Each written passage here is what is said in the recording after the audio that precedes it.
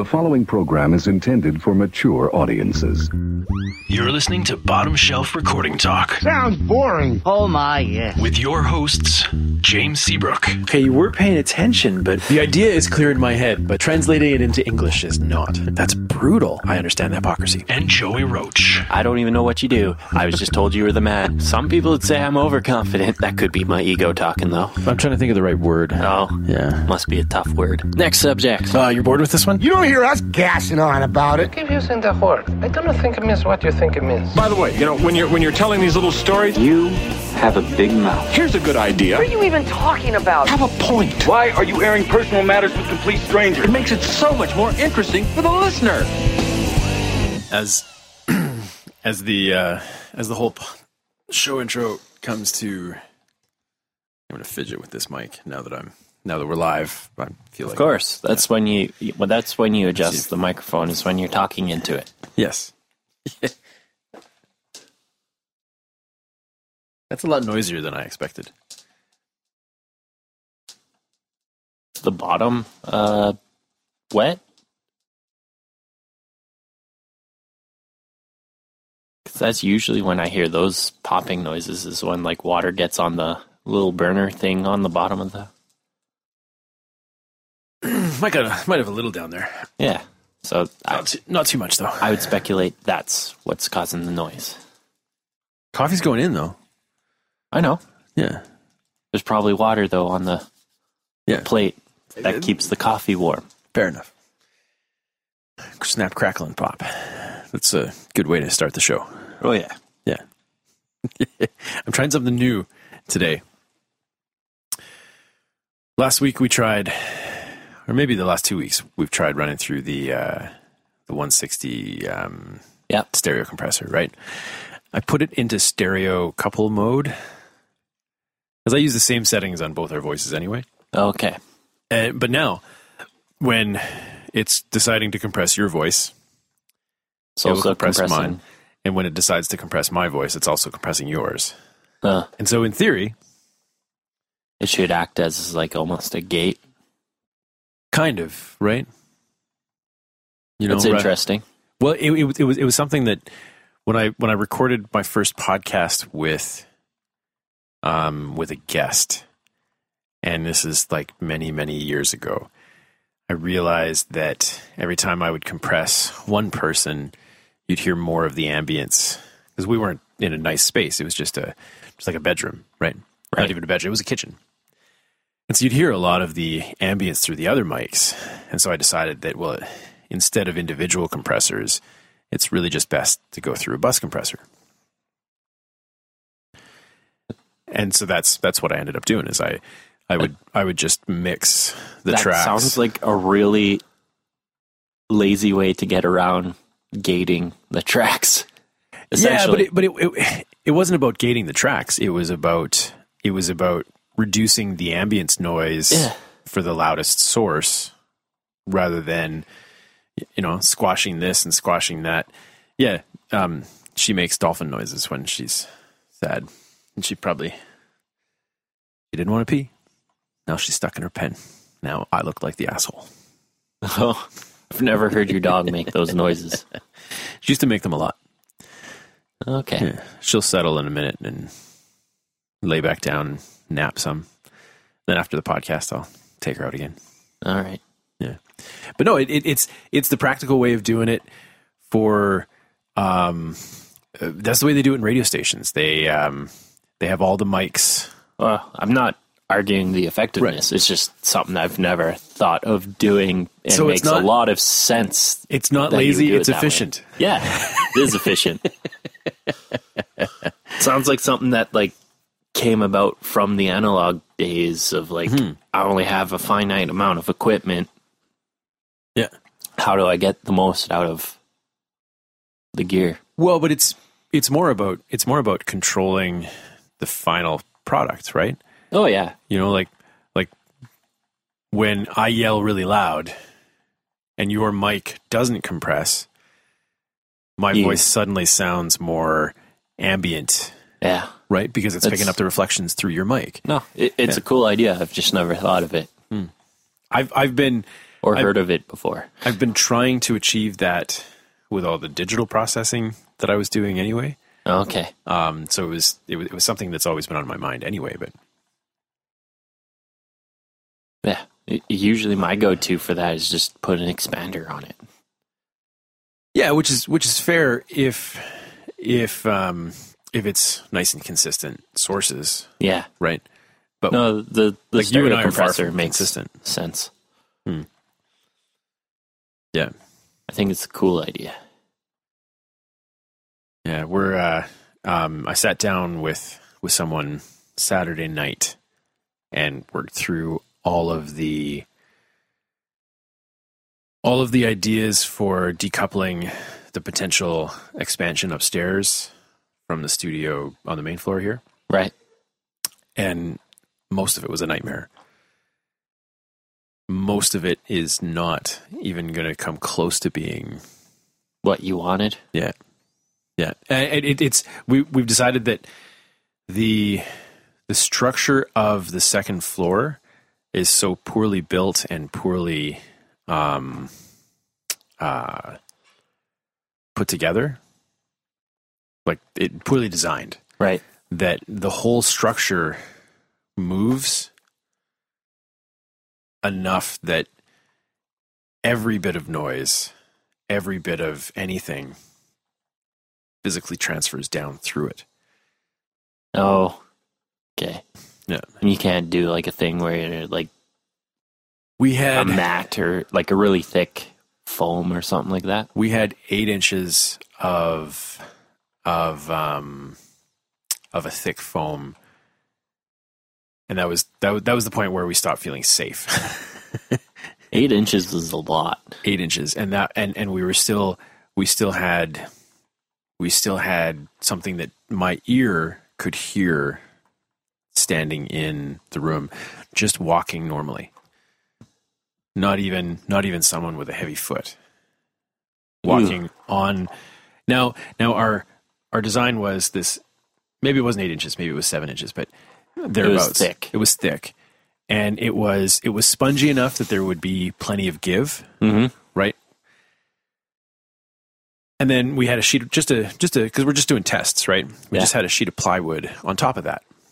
Right. But it was a big enough. I think it was a 4 foot by 4 foot sheet of plywood on this foam, and that should have been enough to properly weight distribute things, and it would get better as we actually built the flooring that I'm going to build anyway. Uh-huh. Noisy fucking coffee maker. I should have had coffee ready for you before you got here. That's what I should have done. Or, you know what you should have done? You should have texted me in advance, said, hey, I want coffee. Yeah, make sure there's coffee today because I'm not stopping for it. Anyway, so I did stop for coffee. I want more coffee, and I don't know. I'm used to you having coffee ready when. And I'm used to you showing up with coffee. So this morning I said to myself, I don't really need coffee. I'm just not going to make it. Right. So back to the upstairs. Even just walking around on this plank, or on this piece of wood, mm-hmm. on top of this 7 inches of foam, and the foam, like I said, it was spongy enough that it would absorb the impact. It's still, you could still hear it, and there was still enough. You just putting foam on top of one another? We didn't. We tried that, but we also tried an actual thick piece of like solid foam itself. Okay. What about doing like a layer of foam and then maybe plywood with a layer of foam on top? Because like different thing. You tried that too? We didn't go that far, no. Oh. But that's ultimately what I think we're gonna end up doing is the foam that I'm gonna use, because it's cheaper and a little more efficient. We're gonna double or triple stack it on the base layer, then laminated plywood, and then another layer of foam, and then laminated plywood, and then our flooring, rug or hardwood, right? So that'll be the design, and that'll decouple enough, I hope. but we've come to the conclusion that we can't decouple perfectly, which means that there's always going to be some sort of compromise. And so the conversation, instead of going to how do we make upstairs work, it went to what sort of compromises are we willing to accept to make upstairs work? You know, like what is a compromise that's going to be bad for business versus what kind of compromise can be easy enough to not interfere with business. Right. Yeah. Anyway, so that's what we came to, and now we just have to go through the budgeting process and because we have to now physically build it. Right. Yeah. Yeah. It looks like it'll be like a mix / podcast studio up there is the idea. Right. Yeah, I remember you telling me that. It was going to be like a mix / podcast room. Yeah. And then I'm going to get a 4-channel compressor, stereo linkable. Maybe I'll get what I'd really like. I just want to have the podcasting thing set up permanently, so we can just really like load up a template, arm the tracks, and go. Right. And that shouldn't be too difficult. Yeah. Yeah, it should be pretty easy. I more or less have the infrastructure upstairs to do it anyway in extra gear that we're not using in the studio. So, yeah. Should be easy enough. Yeah. Yeah. Sucks to hear about the floor, though. Yeah. Well, and that was kind of always my suspicion. That's been the thing that all winter long and all fall when it was on the table, I knew that was going to be the biggest issue. Right. Was how do we decouple the floor, number one. Number two, how do we prevent low frequency music or audio traveling through? Yeah, and possibly bleeding into microphones if there's a recording session going on. Well, and we know now that it's not just possible, it's definite. Inevitable. It's inevitable, yeah. And so what we're going to do is, here's the compromises we've decided are likely to be acceptable. And of course, got to think on them for a while, but yeah. If the recording rooms down here on the main floor aren't being used, then that room up there should be free and clear. Okay. There'd be no worries. If there is recording or tracking or something of sufficient noise level, then so it should be fine. Should be no problem. Well. Yeah. And that's rock band, anything equivalent or louder, right? Yeah. Louder bands, essentially. Yeah. But if you're doing like dubs, like singing dubs and stuff like that, probably not. Yeah. Vocal overdubs would probably be out of the question. And because of the design of that second floor, because of the way it weight transfers, it affects all three recording rooms. Oh man. Yeah. There isn't like every single room you can hear it. Sucks. Yeah. Even just walking around upstairs, like me tiptoeing around with just my socked feet, you could still hear it just a little bit. Now, tiptoeing around in socked feet on the heavy layers of foam was no problem. But actual steps and stuff like that. Yeah. All right. Yeah. Which means it is what it is. Yeah. That just means as that gets used, you have to make sure not to book like dubbing sessions at the same time. Well, and that's the thing we talked about was because it's a potential partner that I'm looking at partnering with. That you found a partner, maybe? Potential, yeah. Yeah. Looks like it'll be more of like a studio rental type of deal rather than a business partnership. That should still cut costs. Yeah, though. it'll cut costs enough. And between the two of us, we're looking at potentially having the studio booked, 60 hours a week, invoiced 60 hours a week. Okay. And we don't keep terribly similar schedules, so there's even less likely for the crossover. And the idea is when one of us is using the tracking rooms or the mix room, then the other one's upstairs, and they can still keep working on whatever, editing or mixing or whatever. Yeah. Okay. Yeah. Yeah, and then of course those few times where something quiet is going on down here, then there's the understanding that the main floor takes precedent, and that upstairs room is always at risk of interrupting the main floor. or having to stop so that we can continue down here. That makes sense. Yeah. I think we figured out the ventilation problem too. Another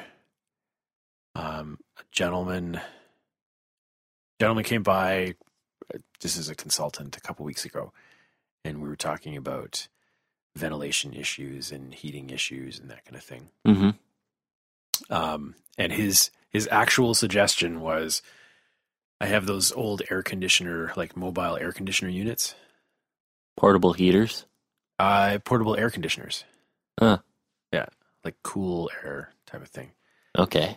And we were able to identify a ventilation pipe attached to the furnace that, with enough ease and a little know-how, we could pipe in a Y channel into that ventilation pipe and exhaust the air conditioner right out that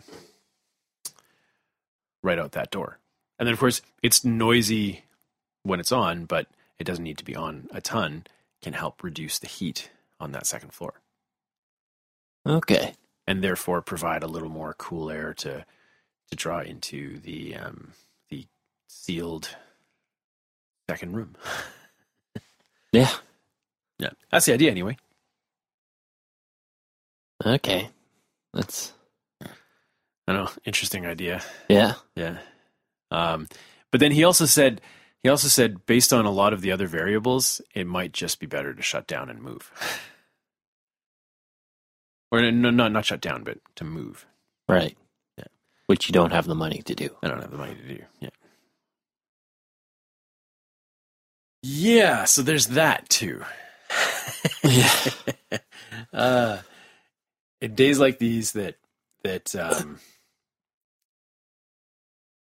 even though I'm still glad I'm in what I'm in, I just wish someone else would take care of the problem. Yeah. Yeah. Yeah. I have been shopping around for studio insurance again. I got my renewal with my old company takes place tomorrow. Okay. And so you're just looking at prices to see if there's better deals? Well, but that's the thing is I had a meeting with them a couple weeks ago. Yeah. To ask a bunch of questions to make sure that I'm actually covered for the things that I think I should be covered for. Right. And I'm not at all covered for the things that I think I'm covered for. I had 7 years ago, when I started the studio, I had specifically asked for glass coverage because of the windows inside. Mm-hmm. I specifically mentioned the windows inside. And so they gave me glass coverage, window coverage. Except now that I've had it explained to me, because I can't understand insurance documents for the most part. They're right. Well, so confusing. They use wording that purposely confuses people. I sat down with one of the girls at the brokerage firm and said, I need to understand this, and I need to understand this. The windows, as it turns out, there's zero coverage for anything indoors. The only coverage for windows is outdoors. Great. And I don't have to pay for that. I don't have to be covered for that because the condo board and my landlord, those are the people that are on the hook for the outside windows. So I've been paying for that for 7 years when I absolutely don't need it. Oh, so you're probably upset and told them, like, I specifically said indoor windows? I did. And in fairness, the lady that sold it to me, she thought she was selling me indoor coverage. Okay. And right. Totally fair. But I'm upset to find out that I don't. I also don't have the data recovery insurance that I thought I did. Yeah. I have data recovery insurance for rebuilding accounting records, but not other data. That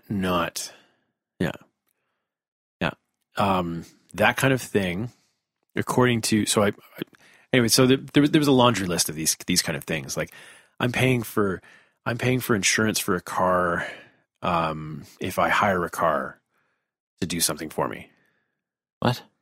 And I know, like there's a laundry list of things on there that serve me no purpose whatsoever, and that I don't need even in the slightest. As it turns out, I've been paying approximately $500 or $600 more per year than you should have been, than I needed to be. Ugh. Or based on the coverage that was actually applicable to me. And I mean, you remember in 2013 or it was 2014 when I got hit, they shut off my air conditioner. Oh yeah. Right. And I had, I don't know, close to $10,000 worth of equipment damage and business loss. Yeah. Anyway, they wouldn't cover me for that because those kind of things, they don't cover. The contractor should have covered. And of course, the contractor, it was like, that it's not contractor was that contractor mess in of itself.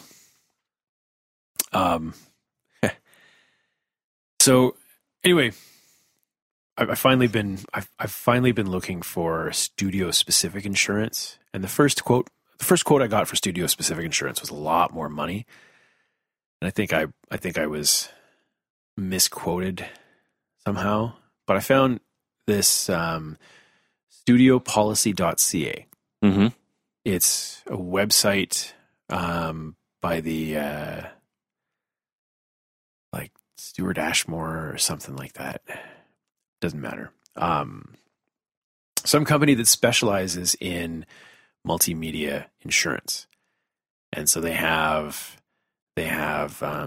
film insurance and film studio insurance, and but they also have recording studio specific insurance. You're thinking of moving to that? Well, I'm moving over there starting tomorrow, but it'll save me $400 or $500 a year because you're not paying for things that you don't need. Exactly. I get a little more coverage than I had before. I get covered for specific things like the windows. I get covered for things like not able to work for some reason. I don't get data recovery coverage. Apparently that's a project by project thing. Oh. Mostly films do it. Although you could always invest in one of those like cloud services. Yeah. Which and then, I think that's the way I'm going to go. The trouble is that means I have to leave the computers on overnight, which is not a big deal. For them to sync up to the cloud or whatever. But for them always to be synced up because they they can't be syncing on the fly. Okay, I think I understand that. Yeah. And so it would be like an end of the night thing. You know, the night's done, hit the backup button, and it syncs up the day's work. Right. Okay. Yeah. Yeah, that makes sense. And that would give us 4 hard drives worth of redundancy for every project, right? Which is not a big deal, but yeah. But then again, that's going to be I don't know, another $400 a year. Well, that money that you were saving gives you that redundancy. Yeah. There's that. But it feels good to have gone through that. Studiopolicy.ca. I know there's a bunch down in the States that do similar things, but it was good to find a company in Canada that does specifically what I was looking for. I need a coffee. You want a coffee? There's coffee right there. Okay. You want did you come up with ideas? These tasks that I've been giving you that you... No, because Mary being around the last week, it's been a lot of tending to her needs. Haven't you gone to your day job? Oh, I've gone to my job,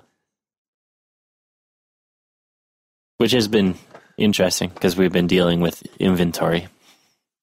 Okay. Yeah. What's going on? It's for the most part it's done now, but every year in February,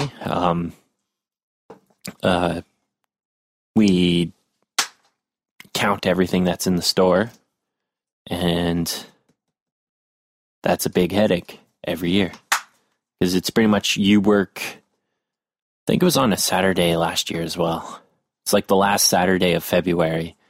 We work the normal shift till 6, and then there's usually, there always is food that is brought over. We have food for an hour or whatever. And then we break off into teams of 2 and count literally everything in the store. And,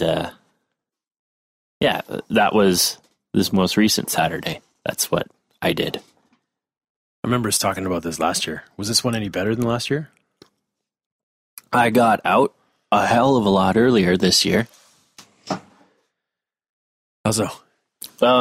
Because I work as the Sunday crew. The store manager was purposely trying to make it so that those people who had to be in on Sunday got to go early. So all I had to do was count my department, and then I was done. So at 9:00, I was done. But me and Liam, we counted a pretty big chunk of rentals. Dylan and Sean Jones, they got the more complicated side of rentals.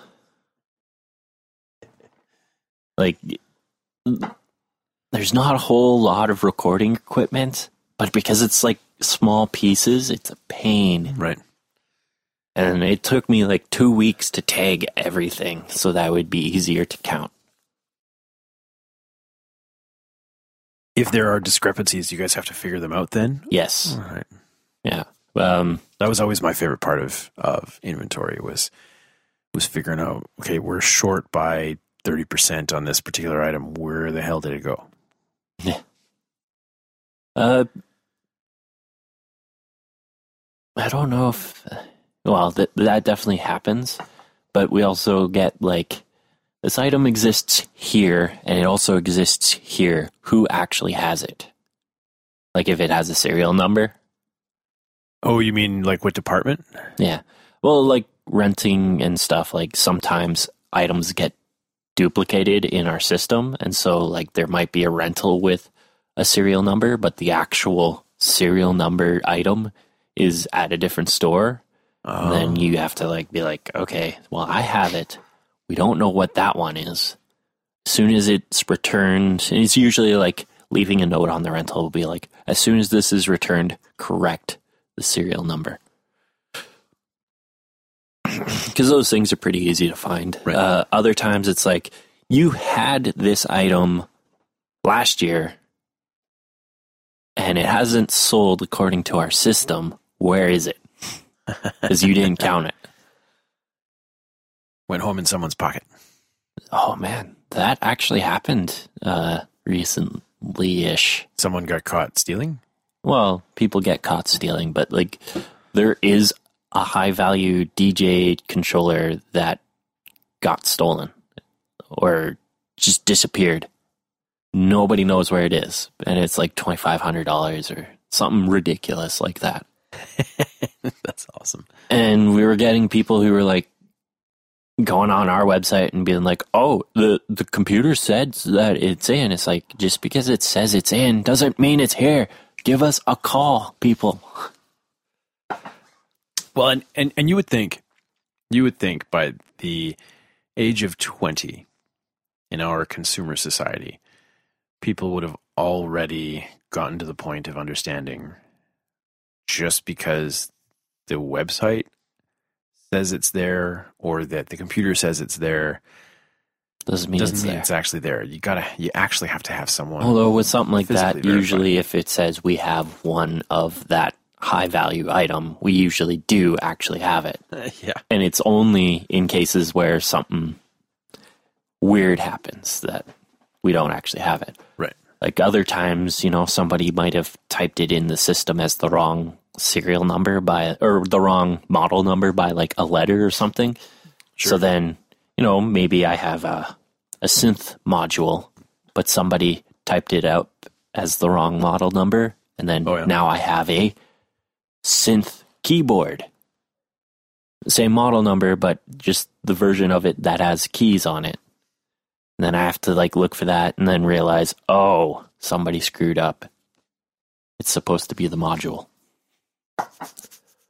Mm-hmm. Yeah. That happened to me a couple of weeks ago, actually, where somebody was looking for a very specific synthesizer and I couldn't find it, but I could find the module. Yeah. And you realize that's the one we're supposed to have. Yeah. Yeah. Yeah. That's fair. I don't miss inventory though. Don't miss it at all. Yeah. Although I don't mind. Are you guys inventory. doing paper inventory now? Like they print out huge books of paper with items and No, it's all on the computer. Digital? Okay. Yes, because we keep track of our inventory throughout the year in the computer system, right? So it's pretty much we get computers and we scan barcodes, and then we'll say how much of them do we have. All the inventories I've ever done, they were like booklets, like pages of printouts that says this is how much you have, and we have to, because we didn't have computers to carry around with us. Yeah. No, this is like we count what we have, and then we get audited, and then I don't know. It's probably some kind of automated system where it's like these things should exist here, but they don't. Send it to the store managers, and then the store managers separate those lists into the departments that they should belong into. Right. Rentals usually being the biggest one. At least from my memory, it was last year. You guys count cables even, right? Oh, hell no. Oh, no? That. All right. Someone else can count the cables? If that was the case, during inventory, we would probably like blow out cables. Like be like, you want cables? $1 a piece. I'd show up, even if I just had to fix them. Yeah. Well, we have like $1 bin for power cables currently. Yeah, that's because everybody has too many power cables. Yeah. I have a box upstairs of power cables that... Well, we occasionally get items and it's like way too short of power cables, like not even an arm span. It's just like, we can't use that in rentals. Doesn't make sense to have a 2-foot right power cable. I would love to have shorter cables. In a studio setting, it's awesome, but Yeah. I do a lot of live stuff at work, so it's the 25-foot power cables are our favorites. My live rig always had, we built our own extension cables, right? Where we would literally have, plug on one end, 30 to 100 feet of cable, and then a quad box or a plate with 8 on them. Okay. Right. And so we'd build those. So we'd always make sure that we just had, if we were running to powered gear, like an amp, back in those days, we didn't ever have powered monitors, or powered speakers, but, we'd always make sure we have a long enough cable to get from whatever's in the rack down to the floor. And that was it. As long as we had that, we were good. Right. Yeah. Because we'd always either have like an internal rack mounted, powered bar. Sure. Yeah. Yeah. Or we'd have one of these boxes on the floor. And I would literally go to shows with we had trunks the size of that couch. This is a big probably couch. A little bigger. Pardon? This is a big couch. Yeah. That stood on wheels, like 6-inch wheels that stood 3 feet tall. And we would have them filled with that pretty cables. much sounds like a mixing board case, like a 24 or 32 channel board. It was actually case. an old 4 Parcan light box. So it would fit 2 bars of 4 Parcans. Okay. Yeah. And we had one that we had filled with Parcans, and we had another that was filled with cables. And at least half of them were the power cables, the extension cords that we made ourselves. Huh. Yeah. And of course, we'd have to provide power for the musicians too, right? So we'd have power cables run all over the place. A couple behind the drummer, one on each corner, back corner of this. Excuse me, goodness. One of each back corner of the stage for amps, mm-hmm. and then however many people were across the front, we'd have power across the front for pedals and stuff. Yeah. It was a big rig. I mean, we couldn't fit it in a van. We had a 3-ton. We had converted a 3-ton refrigeration truck into your I don't want to say backline because it's not backline. Into the PA. Yeah, the PA truck. PA truck. Yeah, man. Top speed of 90 kilometers an hour downhill. I'm not even kidding. It had just enough of a heater to keep the windshield from frosting up, but it had rust holes in the floor. Oh, great. So there was no such thing as keeping it warm. We had blankets inside to drape over us as we're driving. Yeah. And the other goofiness thing about it, no radio. No radio. So that would suck. If you didn't, yeah. Yes, it did. Yeah. If you didn't, and this is of course before the iPod. Right.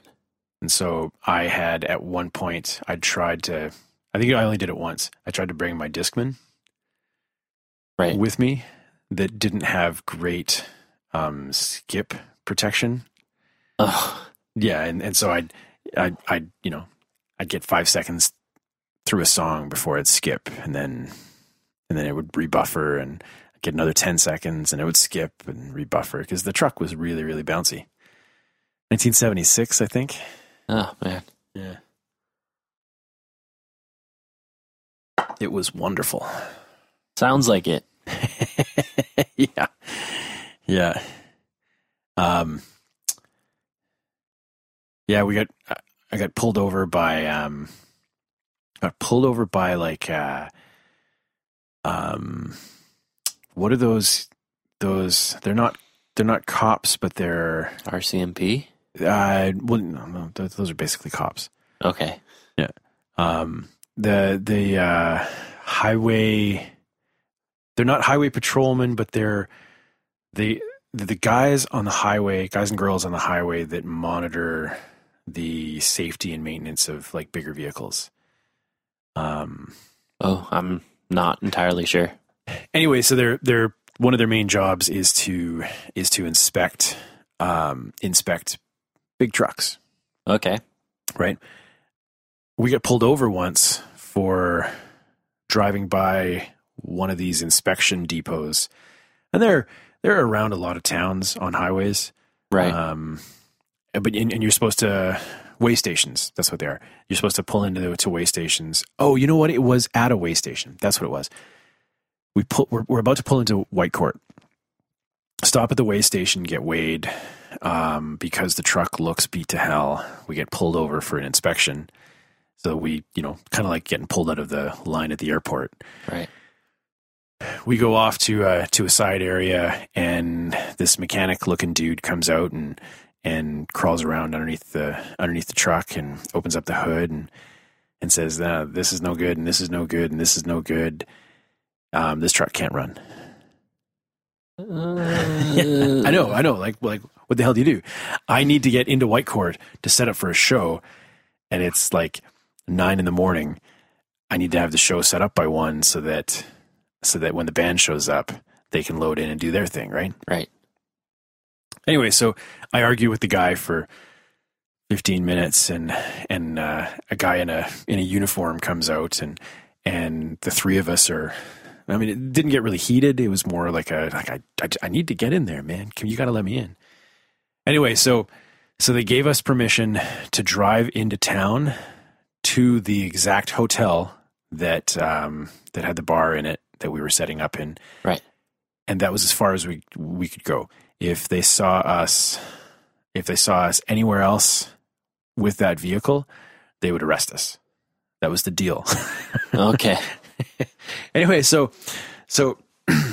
my boss happened to be the sound guy for that show, and he was on tour with whatever band you were right setting up for. And luckily enough, their next show was in Edmonton, and that's I didn't have a show the next night, but me being like a 20-year-old kid or something, 19-year-old kid, I didn't want to get arrested. Just didn't want to get arrested. And so I tell my boss, like, okay, so this is what happened. Here's the quick write-up of the report that I got, and I'm not driving this thing back. Like, I'm not. It's not worth getting arrested for. And so he swears at me, he yells up and down one side and up and down the other side. And then at the end of the show, he says, "I'm fucking driving the thing back." And I mean, I'm clueless when it comes to vehicles, right? Like, right. I know when they don't work, and I know when there's something that's obviously wrong. But I've been driving this truck for 1.5 years. And I don't know, it always seemed like a piece of shit to me. So if something was going wrong, I probably didn't notice. Anyway, he climbs in and starts turning the steering wheel, and he says, "What the fuck? This thing's so loose, it's going to fall off." and anyway, so I guess he noticed right away that there's a handful of problems that need to be taken care of right away. And anyway, into the truck we go and drive back to Edmonton, and gives me instructions to take it to this mechanic. He'll fix it, and they'll send me the bill. They'll send him the bill. Right. Yeah. But that was the end of it. Yeah. But I had no clue. There were apparently something wrong with ball bearings in the steering wheel, or the steering mechanism, and it was just making the truck unreliable steering wise. Seemed fine to me. You're probably used to it. I was probably used to it, but I do remember I was able to do a pretty wide swing on the steering wheel without the wheels turning at all. It's not a good thing. You know what? It was probably something that just gradually got worse over the year that I was driving it, right? I don't know. Messed up. Yeah. Yeah. Then it got fixed and you're just like, oh my God, it's night and day. Well, I'm not sure I noticed. I'm really not sure I noticed. I might have had like a day of adjustment, maybe. I just don't remember. Okay. Yeah. Hey, so I've been doing something new around the studio. Have you? I know you're not very excited. You're faking your excitement, and you're doing really good at it. I really appreciate it. I work in retail. I'm getting used to faking my emotions. I'm getting used to being like, oh, that's awesome, when I haven't even listened to what I do as that I was told. Let me tell you this big, long 15-minute story of a thing that has no relevance to what I'm buying today. Oh, that's cool. Great. Right on. Great. That's awesome. Do you want this thing yet? I had a shaman in here yesterday. Did you? Like a verifiable shaman. It was pretty cool. I mean, if you're not into the quote unquote hippy dippy natural healing kind of thing, then he probably seems like a kook. But all those people seem like kooks to me, but I still find them interesting. Well, what he did was he played his journey drum. I guess he's got a handful of different drums, and he does shamanic drumming. Okay. And what he did was played his drum into the microphone for almost 45 minutes straight. And he apparently, if I was really paying attention, like really let myself go, apparently his drumming, what he performed, would take me through a journey with my spirit animal. Okay. Yeah, I mean, he was a really nice guy, and he'd been doing it a long time, and according to him, he'd been flown all across North America to do this for people. Down to Mexico and into Cuba a few times. Right. And over to Europe a couple times as well. Okay. Yeah, I mean, people are going to pay for it, right? Yeah. Anyway, that's I mean, it's not the worst thing out there, like, in terms of people charging money for weird spiritual things. That's pretty tame. Right. Yeah, and I mean, he had... The weirdest thing about it for me, though, was I did my best to make the drum sounded like it did in the room. Right. But it didn't sound like it did in the room because it's a recording. Yeah. And it was a big drum. It was probably, it was close to 1 meter tall. Okay. Almost 3 feet across. It was a big drum. And he played it with a little animal skin mallet. But it was really hard to capture a lot of the nuances of the drum, including like the overwhelming low end that in a room filled up the room nicely, but tends to overload a microphone. Right? Oh. Anyway, yeah. So I did my best to position the microphone, nicely, controlled the low end so it didn't get out of hand, but still sounded big and overwhelming, mm-hmm. without feeling like it's overwhelming. I don't know. Maybe I did the wrong thing, but I don't know. Sounds. I don't know. The brief description makes me think that you should just put mics everywhere.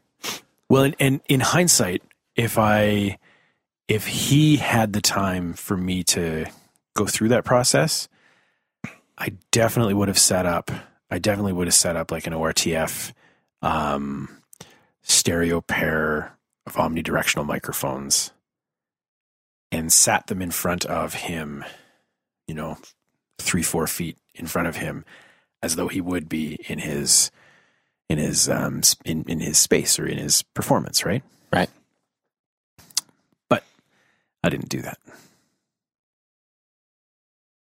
But it turned out all right. I think it turned out okay. Did the shaman think it turned out okay? He didn't want to listen to it. Oh, because he would go on a journey with his spirit animal? I don't know. I don't know. But I asked him when he finished, I made the comment, okay, come on in and give it a listen. Let me know if it's okay. And he says, no, I don't want to listen to it. It's, I trust you. Those words always make me nervous as hell, especially when I don't know I met this guy an hour earlier and he trusts me. Like, I don't even know what he wants yet. Anyway, so then he comes into the room here and he's more interested in finding a place to make copies than he is to listen to it. And again, I offer him, do you want to take a quick listen? Maybe just listen to a few minutes of it. Make sure that that's right. And he says, no, I don't want to listen to it. I couldn't play that again if I tried. My arm is tired. Okay.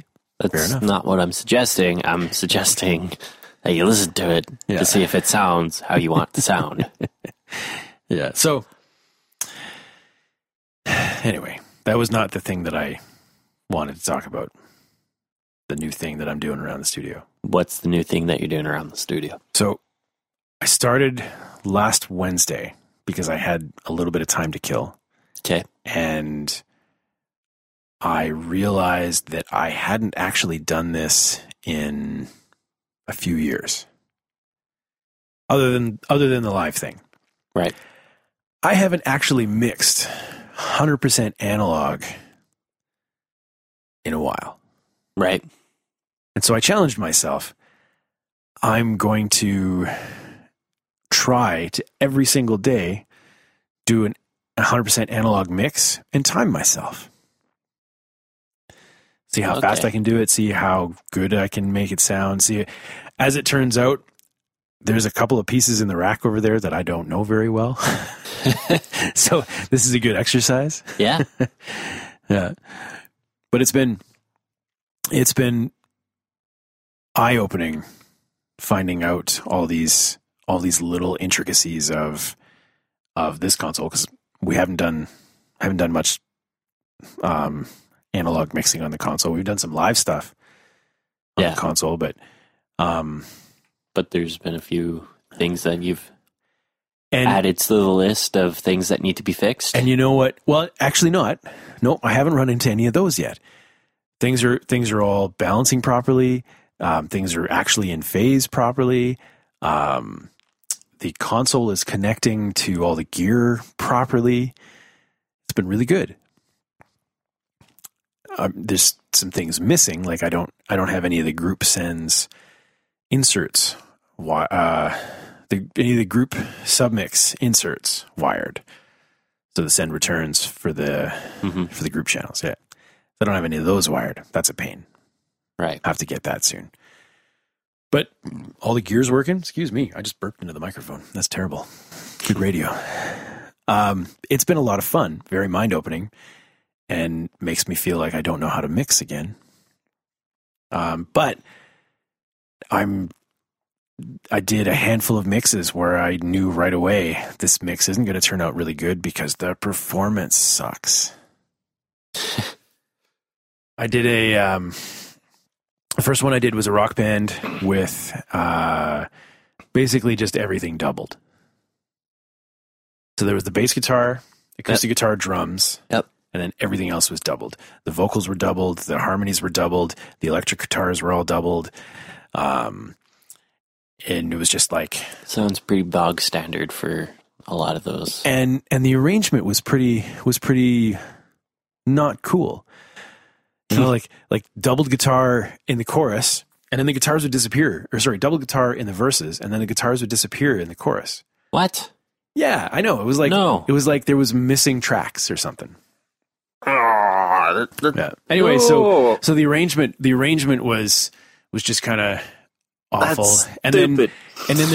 then there was one section where a clean arpeggiated guitar was clearly out of tune. Oh, I didn't record this one, No. and so it was. I'd like to think that I would have caught it, but I also wasn't allowing myself to go in and do edits. Oh, okay. Right. So I had to figure out, how do I minimize that in the mix? And of course, I just had to turn it down. Mute. Yeah. Right. But then when you mute it, then there's clearly even more of a hole in the arrangement. Yeah. So then I get to the automation part. You know, I have the mix sounding pretty good. I got the drums sounding good. The vocals are blending nicely. Things are sitting pretty good. Just needs, riding the faders a little bit, right? And I damn, if that didn't take me an hour to just pay attention long enough to not miss something, or to not be late on something, or to just get distracted. Fuck, my attention span is not there. It's terrible. Yeah. Anyway, I might have something like that later. I'm hoping either today or tomorrow. We have to do a... Well, no. A buddy of mine in BC sent me 2 songs for me to mix just for fun, because he was showing me the one song, and I was like, oh, that sounds kind of cool. Nice. Here's your weak spots in your mix. But hey, you mind sending me this stuff? Because I wouldn't mind just having something to play around with. So I'm going to look at those today, probably. Nice. Maybe sort out the rest of my shortcut keys, get things back to where I want them with Reaper. Sweet. And then probably learn how to play bass for both of those songs. Because there's no bass in them? Oh, there's bass, but it's MIDI, and no. MIDI bass. Yeah, that's no. I refuse to. Any band that sends me a MIDI bass, I will go out of my way and learn the bass parts. And if it's too complicated, I will sample my bass. Can't you just program it, like reamp it through your Nord or something? What keyboard did you just get? I got a SV1. It looks like a Nord because it's bright red, right? But it's a Korg. Can't you just reamp it through there? Like run the MIDI into there and use that? Wouldn't that sound better? I could run the MIDI into that board. Sample your bass, put it into the SV1, and then just run the MIDI into that. I could do that too. That sounds like a cool project. Typically, though, if I'm like a lot of bass lines that I deal with, it's like I maybe have 5 notes, so all I do is just make the phrase and then copy paste. All right, if I have to do it that way, you're even lazier than I am with that. Well, majority of the time I will actually play the parts, and then I'll play the whole song all the way through, and then I'll edit some timing issues that I might have had. That's what I normally do. But if it's a complicated part that I can't play because it's like, I don't know, some weird wizardry going on with fingering that I don't have any idea how any bass player could play, then it's like, okay, I'll just sample the notes, make that phrase, and then anywhere where that phrase is repeated, I'll just copy paste. I just had it in mind that I'm sure this is out there somewhere. Some bass player has just tuned all his strings to a D. I've seen guitarists do something similar. There's a guitarist in 12-Foot Ninja, I think is what the band is called. And he has an 8-string guitar, and it's tuned to Dad. Just D, A, and D. Yeah, but that's a common thing for tuning. We could dive into the tuning thing for hours too. Probably. We need to be more prepared for these things. More organized. Possibly. But in the meantime, I guess, see ya. Follow our hosts on Twitter At Two Bodies of Water. You got that mic in a comfortable spot yet? I'm still working on it. At Joey R. Engineer. I can't even talk. I don't remember what my point was. This is a boring podcast. I realize at the end of this, we didn't introduce ourselves. On to the internet you go. Go switch off.